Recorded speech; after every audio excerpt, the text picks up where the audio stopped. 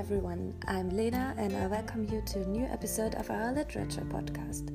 Today's episode will deal with the paper Telecardiology and its settings of application, an update by Giuseppe Molinari and colleagues. This review was published in 2017 in the Journal of Telemedicine and Telecare, and its subject is the impact of telecardiology in different clinical settings of application.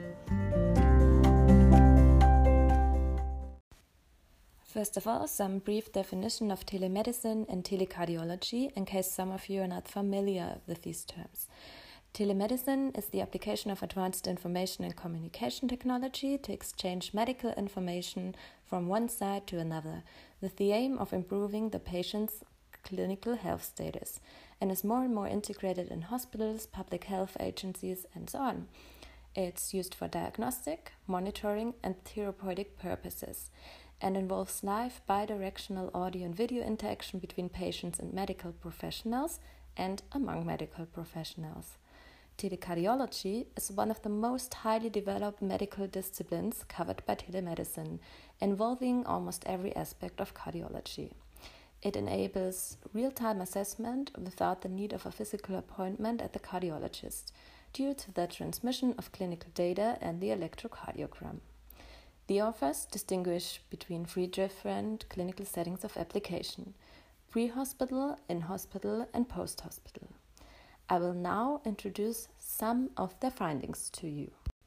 A major target of contemporary patient management in pre-hospital stage is the early detection of acute myocardial infarction with ST segment elevation and to keep the door-to-balloon interval under the recommended 90 minutes. Telecardiology focused on implementing applications to reduce this interval. Studies showed that electrocardiograms, ECGs, are also technically feasible via teleconsultation, whether from a moving ambulance or from remote places. In comparison, tele and standard ECG were generally the same. A prospective cohort study showed that ECG teleconsultation shortened door-to-needle times and reduced in-hospital delays.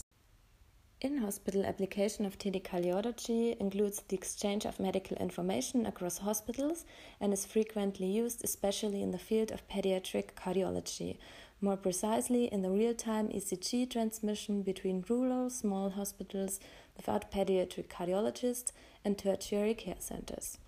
Teleechocardiography is commonly used for the evaluation of cardiac and vascular structures and physiological functions, and thus affects intervention strategies. In rural areas with rare access to cardiologists, the real-time ultrasound imaging transmission is beneficial because by guiding a sonographer through a remote cardiologist, an immediate diagnosis can be made, followed by proposing an appropriate and effective treatment for the patient. Named as one of the most important applications in teleechocardiography is the diagnosis or exclusion of congenital heart disease in newborns. Like mentioned before, the lack of pediatric echocardiology in rural areas would often require an unnecessary transport of the infant, resulting in delayed medical intervention and medical expenditure. As many reports suggest, all of this can be avoided via in-hospital telecardiology, leading to better care of neonates and a reduction of mortality and medical costs. For the usage of ECG teleconsultation, there exist only a few experience in in-hospital telecardiology. The ones existing mainly include the ECG transmission between emergency department doctors and remote cardiologists. In a study conducted in 2009 in Taiwan, off-site cardiologists received ECGs straight out of the emergency department on their smartphone and could access further reports of the patient. This enabled telecardiologists to make decisions in time and helping the emergency department doctors. Referring to post-hospital telecardiology, authors looked at reports in the field of rehabilitation. Telemedicine-based rehabilitation after cardiac surgery proved to be feasible and safe. In the assessment of angina, for example, within discharged patients after acute coronary syndrome, telecardiology slightly reduced hospital readmissions compared to usual care. Moreover, survival rates among patients surviving hospitalization after having suffered an acute myocardial infarction were significantly higher when followed by telemedicine support.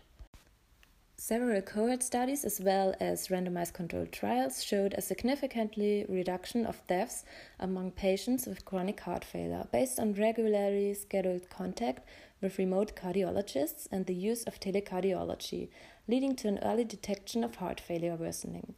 A recently published controlled trial showed that telehealthcare is associated with lower mortality, emergency admission rates, and shorter length of admission.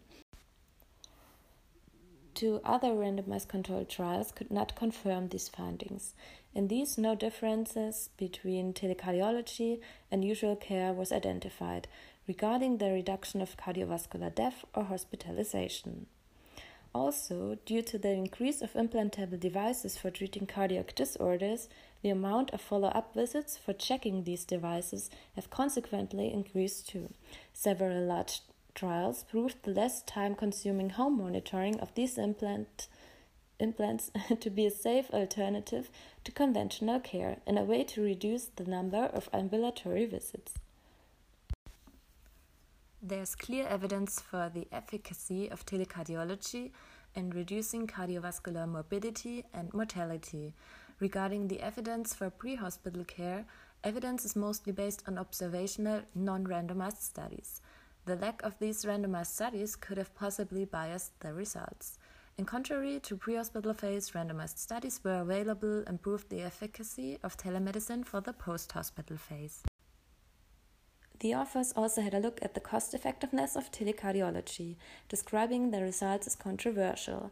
While some studies stated that a reduction of costs in hospitalization was shown, others could not prove these facts.